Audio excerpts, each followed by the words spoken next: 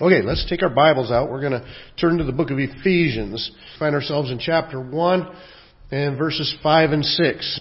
It says, He predestined us for adoption to Himself as sons through Jesus Christ, according to the purpose of His will, to the praise of His glorious grace, with which He has blessed us in the Beloved. You know, I remember when I was in college, there was a young family. They had adopted one child. They were looking to adopt another child at the time that we were familiar with them a little bit. But their adoptions were unique because the children that they tried to adopt were all special needs children. And they were also from other cultures. If I remember correctly, I think it was the first one that they had adopted was from Cambodia. And I can't remember if the next one that they were looking to adopt was from Cambodia or Korea. At any rate, we talked to them a little bit about it and just kind of got to see a little bit of what their experience was like. And, you know, Cambodia, some of these other cultures, there were cultures where if you were special needs, you were discarded, you were kind of set aside, and your culture rejected you. And so I thought it was really neat that rather than just trying to find a child that was from their own culture that looked like they would just fit kind of hand in glove right in with their family and that kind of stuff, that they were actually looking to adopt and were adopting outside of their culture. And then beyond that, they were even going harder. They were adopting children that would specifically be a struggle and bring hardships onto their families. Children that, though their family would opt not to go through that hardship, these people would invite that hardship into their families and, of course, receive a much greater blessing for it. As always, as we step into those kinds of situations and put the needs of others above ourselves, we end up blessed more than the people even that we serve. At any rate, these people made that decision to reach out and to adopt children from these other cultures with special needs. I just thought that was just such a neat thing. But then I was surprised by the price that had to be paid and the hoops that you had to jump through in order to get this child to be part of your family. Here I'm thinking, okay, they're in a culture, it's so sad, but they're in a culture that actually doesn't want them, that is rejecting them. And here's another family that just really wants them, and they want to bring them into their home, and they want to love them, and they want to care for them, and they want to provide for them, and all these things. And you think, boy, that's a slam dunk. They don't want them. They do want them. Get those two people together. You got it. Absolutely not the case. Because I remember talking to Rob one time. He was the father in that home and the husband. And he said, you know what the problem is? He said, they know we want them.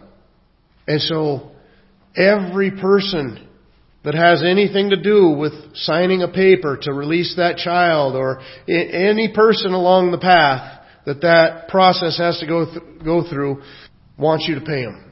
They don't care at all about that child, but they want to get paid. And so he said it's quite a process to go through.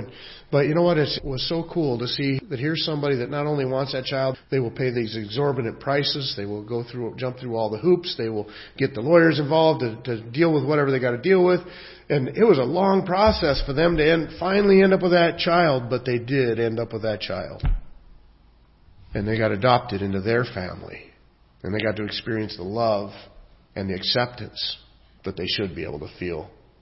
And you know what? That's exactly the word that God is using to describe our relationship to Him, to describe what the way He feels about us, to describe what He is accomplishing in our lives by making us His children, by adopting us. We're kind of doubly children of God, if you think about it, because I think of Jesus' conversation with Nicodemus in John chapter 3, and He tells Nicodemus, except you be born again, you'll not see the kingdom of heaven. And so recognizing that we got to be born into God's family with a spiritual birth. Peter also talks about that in one of his epistles. The Gospel of John in chapter 1 talks about that a little bit. And so we're born into the family of God. But not only are we born into the family of God, the Bible also says that we are adopted into the family of God. In Galatians chapter 4, verses 4 and 5, it says, But when the fullness of time had come, God sent forth His Son, born of a woman, born under the law, to redeem those who were under the law, so that we might receive adoption as sons. In Romans chapter 8 and verse 15, it says, "For you did not receive the spirit of slavery to fall back into fear, but you have received the spirit of adoption as sons, by whom we cry, Abba, Father." And so the Bible in the book of Galatians, in the book of Romans, in the book of Ephesians, keeps talking about this relationship that we have with God, that we're made part of His family by adoption. And that's what we want to consider this morning, is that all of us as children of God are adopted. When we put our faith and trust in Jesus Christ, we are adopted into God's family. We're going to see 5 different characteristics of this adoption that we experience through Jesus Christ. The first of these characteristics is that our adoption is planned. It's not accidental. And that's what, any adoption, when you look at it, is definitely planned, at least at some point. Adoption does not just take place. It takes a lot of effort. I know I have a niece that's adopted a few kids from the Democratic Republic of the Congo, and when you look at their experience, I just remember they had so many different things that they had to go through, trips that they took to go down there, and papers to sign, and confusion about where they're at in the process, and when are the kids actually theirs. And there's a lot that had to happen to make that finally happen, and for those children to be theirs and part of their home and family. Well, you know what? That's what God is telling us that He was willing to do for us. It's actually the main point of this passage right here is actually not so much God's adoption. That's what He predestined us to. But the main focus of the package is actually the predestination that He talks about right before it. Because He says He predestined us, in verse 5, for adoption to Himself. He predestined us. The word means that He marked out beforehand, that He pre-planned. It's what we've already started talking about. If you back up another verse back in verse 4, it says in verse 4, even as He chose us. Remember last week we talked about how He chose us in Him, in Christ, before the foundations of the world. And so this is God saying, look, this is my choice. I planned this ahead. I chose you from before the foundation of the world. I predestined you to this point to be adopted as my child. I chose you. And the Bible makes it very clear as we look through the rest of this passage that God He's emphasizing this. In fact, the whole passage, the larger passage, can kind of be outlined by the three Greek participles within the passage. In the beginning, what we looked at last week, that He blessed us. And then this week we're looking at the second one, which is He predestined us. And then coming up a little bit farther in the passage, it talks about Him making known to us. And so this is the highlight of this passage is the fact that God chose us. That in His grace and His kindness toward us, He chose us to be His in His Son Jesus Christ. And so we're seeing the manifold grace of God poured out into our lives in this way. And He makes no bones about it. That He's doing this according to His good pleasure, according to His will. It's His choice. You start off in verse 4, it said He chose us. Verse 5 says He predestined us. Verse 9, He says, making known to us the mystery of His will according to His purpose, which He set forth in Christ. He's saying that God did this according to His purpose. This is His will that is being fulfilled. And to cap it off in verse 11, He says, in Him we have obtained an inheritance, having been predestined according to the purpose of Him who works all things according to the counsel of His will. And so over and over through this passage, it's talking about our relationship with God. And God is saying, look, this didn't happen according to your will. This happened according to my will. I chose you. I adopted you. In fact, God is doing everything within this passage. This is His plan. It's not my plan. It's not your plan. When I look back at the picture of what adoption is, and I think of the people that I know that have gone through this amazing process to bring a child into their family, you know whose choice it is? It's the parents. The parents make the choice to get involved in that kind of a process to bring a child into their house. The parents get involved in deciding what child they're going to choose or pick. Or very little that happens in it happens according to the will of the child. It's the will of the parents. And you know what? That's the same thing that we see in God. God is saying, look, I chose you from before the foundations of the world. You know, I don't know about you, but I've struggled with that from time to time. I've thought, well, didn't I choose God? There's a time in my life where I can look and I very clearly chose to put my faith in Jesus Christ. And our will definitely comes into the picture at some point. It works alongside of God's will, but that's because of God's will. He's doing it. In chapter 2, we're going to see that even faith is a gift of God that He gave to us. And that's part of the fulfillment and the completion of God's will as we get to exercise faith, but that faith was given to us by God as a gift from Him. You know, the Bible makes it very clear all throughout that it is according to God's will. It's God's determination, God's predestination, and you know, we try to figure out how that works. I don't know that we can completely. In fact, I look at the book of Romans from chapters 9 through 11. The Apostle Paul deals extensively with this idea of election and God being the one that chooses. And it's a deep passage. And you wrestle with some issues when you read through that passage. But you know what? You come to the end of it, and the Apostle Paul just says, who has known the mind of the Lord? I think the Apostle Paul, after dealing with it for 3 chapters, is having trouble getting his own mind around it, is saying, man, the wisdom and the knowledge of God are just amazing. And they're above our pay grade. And so I don't know that we can completely get an understanding completely of how this works, but I will tell you this. The Bible makes it very clear that the emphasis is on it's God's doing. It's His will. It's His choice. You know what? Sometimes we come along and we say, well, what about this idea of foreknowledge? God knows the end from the beginning, and He absolutely does. He's an eternal being, but He already knows if you're going to choose Him or not. So He chose everybody that's going to choose Him. It can't be that. Because if that's the case, then it's based on my choice.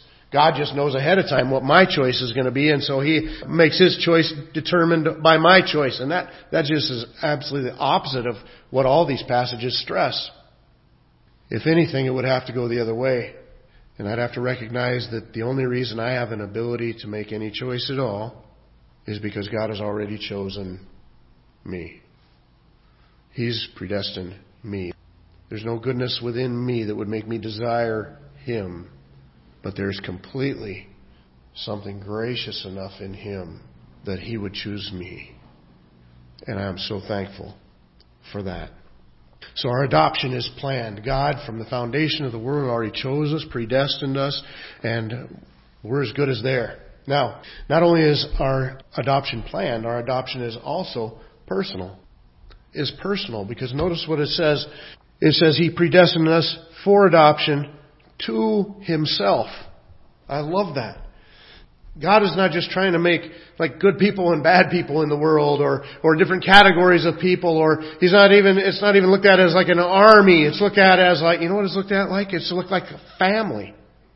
It says that He chose us, He predestined us for adoption to be His children to Himself. That's what He was doing in Jesus Christ. He sent His own Son into this world to make us sons, to draw us to Himself. And that's what He wants. He wants us to love Him. He wants us to look at Him as our Father. He wants us to be with Him. You know, I think of 1 Peter chapter 3 and verse 18. I've always loved how that's worded. And it's talking about the suffering that Christ went through us and why He did that. And in 1 Peter 3:18 it says, for Christ also suffered once for sins, the righteous for the unrighteous, that He might bring us to God, being put to death in the flesh, but made alive in the Spirit, that He might bring us to God. That's what God was accomplishing through all this. Back before the foundations of the world, He looked at us and said, I want them to come to me. I want them to be mine. Boy, it's just an awesome thought. You see, as God is making us part of His family, it's not an impersonal thing. Could you? If you were making a child part of your family, would it be impersonal to you? Could you really kind of not care one way or the other which kid you got or which way this went? No, it would be personal. And that's the way it is with God. as well. Well, not only is it personal, but it's also powerful. It's powerful. And the reason that I say that is because it says that He adopted us as sons. As sons in a couple different places within Ephesians chapter 1. And the reason it points that out is because the sons is in the culture, that was who inherited the father's position, inherited the father's wealth, inherited the family. Well, that's what he says about all of us in this passage, is that we're adopted as sons. And you know what, back in that culture, in the Roman culture, when you were adopted into the family, you had full rights as a son. And you had the full benefit of any other son that was born into that family as well. And that's exactly what's happening. When we put our faith in Jesus Christ, we are adopted into God's family. We have the full rights as sons. We're not brought into the family as beggars. We're not brought into the family as in, we're going to bring this person in to give them a little bit of some of the shadow of our greatness as a family. We're brought into this family as full rights, as children of God. This brings with it a great future. It brings with it a great inheritance. It brings with it the indwelling of the Holy Spirit that comes into our life as that earnest and down payment that we're going to talk about in a couple of weeks also. This just brings the full rights as children of God. You're welcomed and you're wanted and you were chosen from before the foundation of the world. Well, not only is it powerful, but also our adoption is pleasurable. He says, toward the end of verse 5, he says, according to the purpose of His will. I don't think that's necessarily the best translation of it. And in fact, I think the King James talks about it being according to His good pleasure. And that's actually a little more accurate. The original language means God's pleasure. That this is what He wants. This is what He desires. This is according to, as we've already emphasized, the fact that this is according to His will. It's to His pleasure. This is what He wants. This is what He desires. You know, that's pretty awesome when you think about it. Because there's been a lot of times when I've thought about my salvation and I think how fortunate I am to be forgiven of my sins, how fortunate I am to have an eternal home in heaven, how fortunate I am to not have to pay the price eternally for my wickedness. And you know what? When I focus on what I've done wrong, I can get the idea that God's going to let me go to heaven, but somewhat reluctantly. But nothing could be farther from the truth. I only get to go to heaven. Why? Because of the great love wherein He loved us. Because God loved me and gave His Son for me. Because God desires me. Why? There's nothing desirable in me. But that's the grace of God. That's the amazing grace of God. It's not because I'm worthy of any of these things. It's because God is just gracious. God is just loving. That's who He is. And because He is gracious and because He is loving, not only is He allowing me in, He wants me in. It's His pleasure to have us as His children. God's happy with that. And you know, that makes sense when I think about it from my perspective as a father. Because when I think back, I remember years ago, after I started having children, one day I got kind of a light bulb turned on about my relationship with God the Father, because I saw what my relationship toward my children was like as a father. Because a lot of times we kind of can get religious, right? So we start to try to do things or think about, God wants us to act this way and God wants us to behave this way and He wants us doing these things, and so we better do those things. And I remember one time I thought, I want my children to be good children. I want them to grow up to be productive adults. I want them to be people that other people like to have around, right? I remember seeing a title even somewhere once that said, raising children that other people like. And that's a good thing. I want my children to be a benefit. And as I've watched my children grow up and I see them get involved in their families and in their communities and in their churches, and I see the way that they take on responsibilities within their lives and all these things, then that makes me proud. I'm thankful for that. I want them to be a blessing and a benefit to other people. But you know what? I did not have those children, first of all, to be a blessing to anybody else. I had those children. We made the decision to have these children because we wanted them. Because we wanted a family. Because we wanted the blessing of raising children. And we wanted those moments where we're proud of them. And we wanted the love that we'd both give to them and receive for ourselves. You see, we didn't have them primarily to be a blessing to the world, though we want that. We had them because we wanted them. And I just remember thinking about that look, God wants me to be a blessing to my neighbors. He wants me to love my neighbors, and He wants me to be a blessing to my church, and He wants me to be a blessing to even to my enemies. He wants me to be a lot of things in this world, but you know what? As a father, first, you know what He just really wants? He wants me. He's doing this according to His pleasure. He gets pleasure out of loving us. You know, Jesus mentioned that in Luke chapter 12 and verse 32. It says, "Fear not, little flock, for it is your Father's good pleasure to give you the kingdom." It is God's good pleasure. This is what He wants to do, to give you the kingdom. We already read Romans 8:15, but I'd like to go back to it. He says, For you did not receive the spirit of slavery to fall back into fear, but you have received the spirit of adoption as sons, by whom we cry, Abba, Father. He's saying, look, you've been brought into God's family, but not as a slave. You're brought into God's family as a child. In fact, the Spirit within us cries out, Abba, Father. That term Abba, the closest equivalent that we have for it in the English language is like Daddy or Papa. You know, when I was raising my children, one thing they were never allowed to call me is Greg. I got no problem with my name, but I'm more than that to them. And I love to hear my children call me Dad. I love to hear my grandchildren, well, different ones call me different things. They call me Grandpa. They call me Papa. I love that. I love that. And he says that's the relationship that we have with God. God is pleasured in our relationship with Him. He loves to hear us call Him Daddy. He loves to hear us call Him Papa. That's the kind of intimacy, the pleasure that is within this adopted relationship. And you know, I remember one time years ago reading about this issue, and they were talking about one little child that was adopted into a family, and another he was getting picked on kind of by some other kids that weren't adopted by their families, that were born into their families, and the outcome, how somebody helped him out with it, was they finally pointed out to him. They said, "Look, you know what? Your parents chose you. Theirs are stuck with them." And not that anybody's stuck with them, but you know what? That's the point.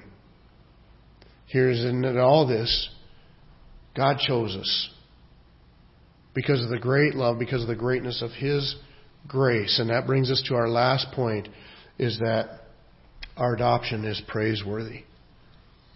Because that's where he ends in this verse, in verse 6. It says, according to the purpose of His will, to the praise of His glorious grace.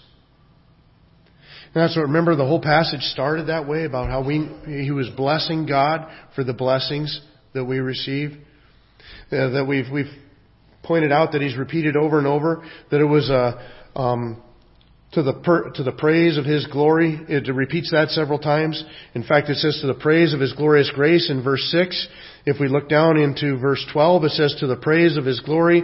In verse 14, to the praise of His glory is how that verse ends as well. And so you cannot think about these issues and what God has done in our life by choosing us ahead of time and adopting us as His children without realizing that this is just praiseworthy. This is something to be celebrated. This is something that, if it just doesn't make you excited, if it just doesn't make you feel very close and accepted and desired by God, then we're missing the point altogether. Because the point of this whole passage is that God, in the greatness of His grace, marked you out ahead of time and chose you for Himself and drew you to Himself and adopted you as a child and is enjoying you as that child.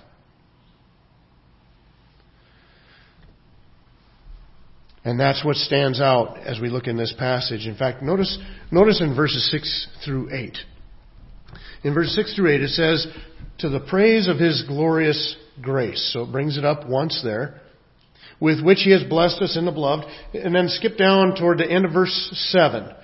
It says, in fact, I'll just read the whole of verse 7. In Him we have redemption through His blood, the forgiveness of our trespasses, according to the riches of His grace. So He's adopted us to the praise of His glorious grace.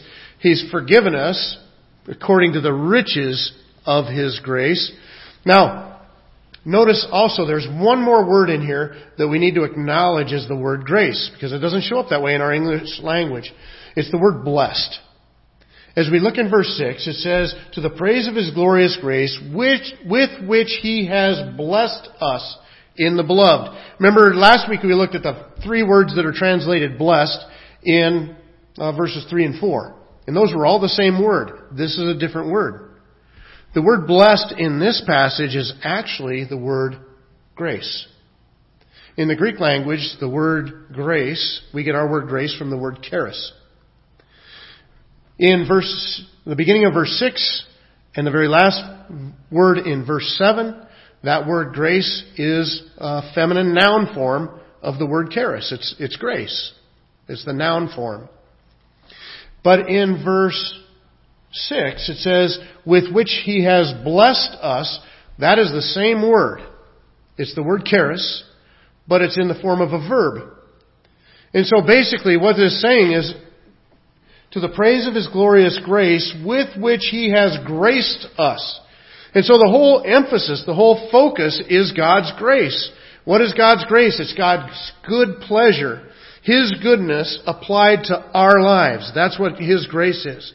That God is predisposed to like us. He's predisposed to be accepting of us. He's predisposed to do for our good. Now, we got to notice one more thing in this passage, in these verses. Both the times that He mentions grace are followed by a little phrase. And in verse 6, the phrase that we see is, with which He has blessed us in the beloved.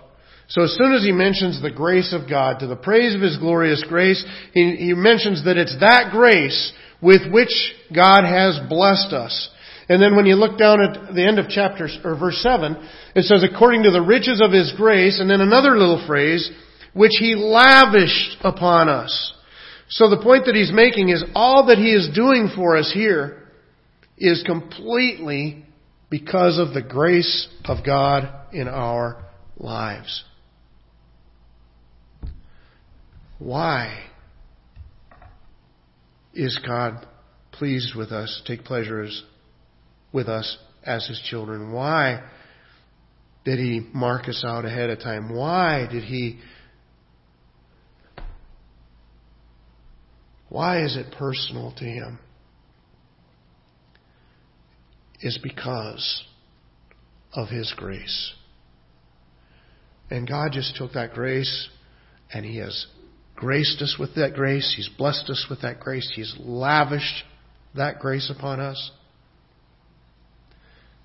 You see, we can find ourselves within the family of God because God is so gracious that He predestined us and chose us to be adopted as His children. And that's why we get the blessings of being within the family of God.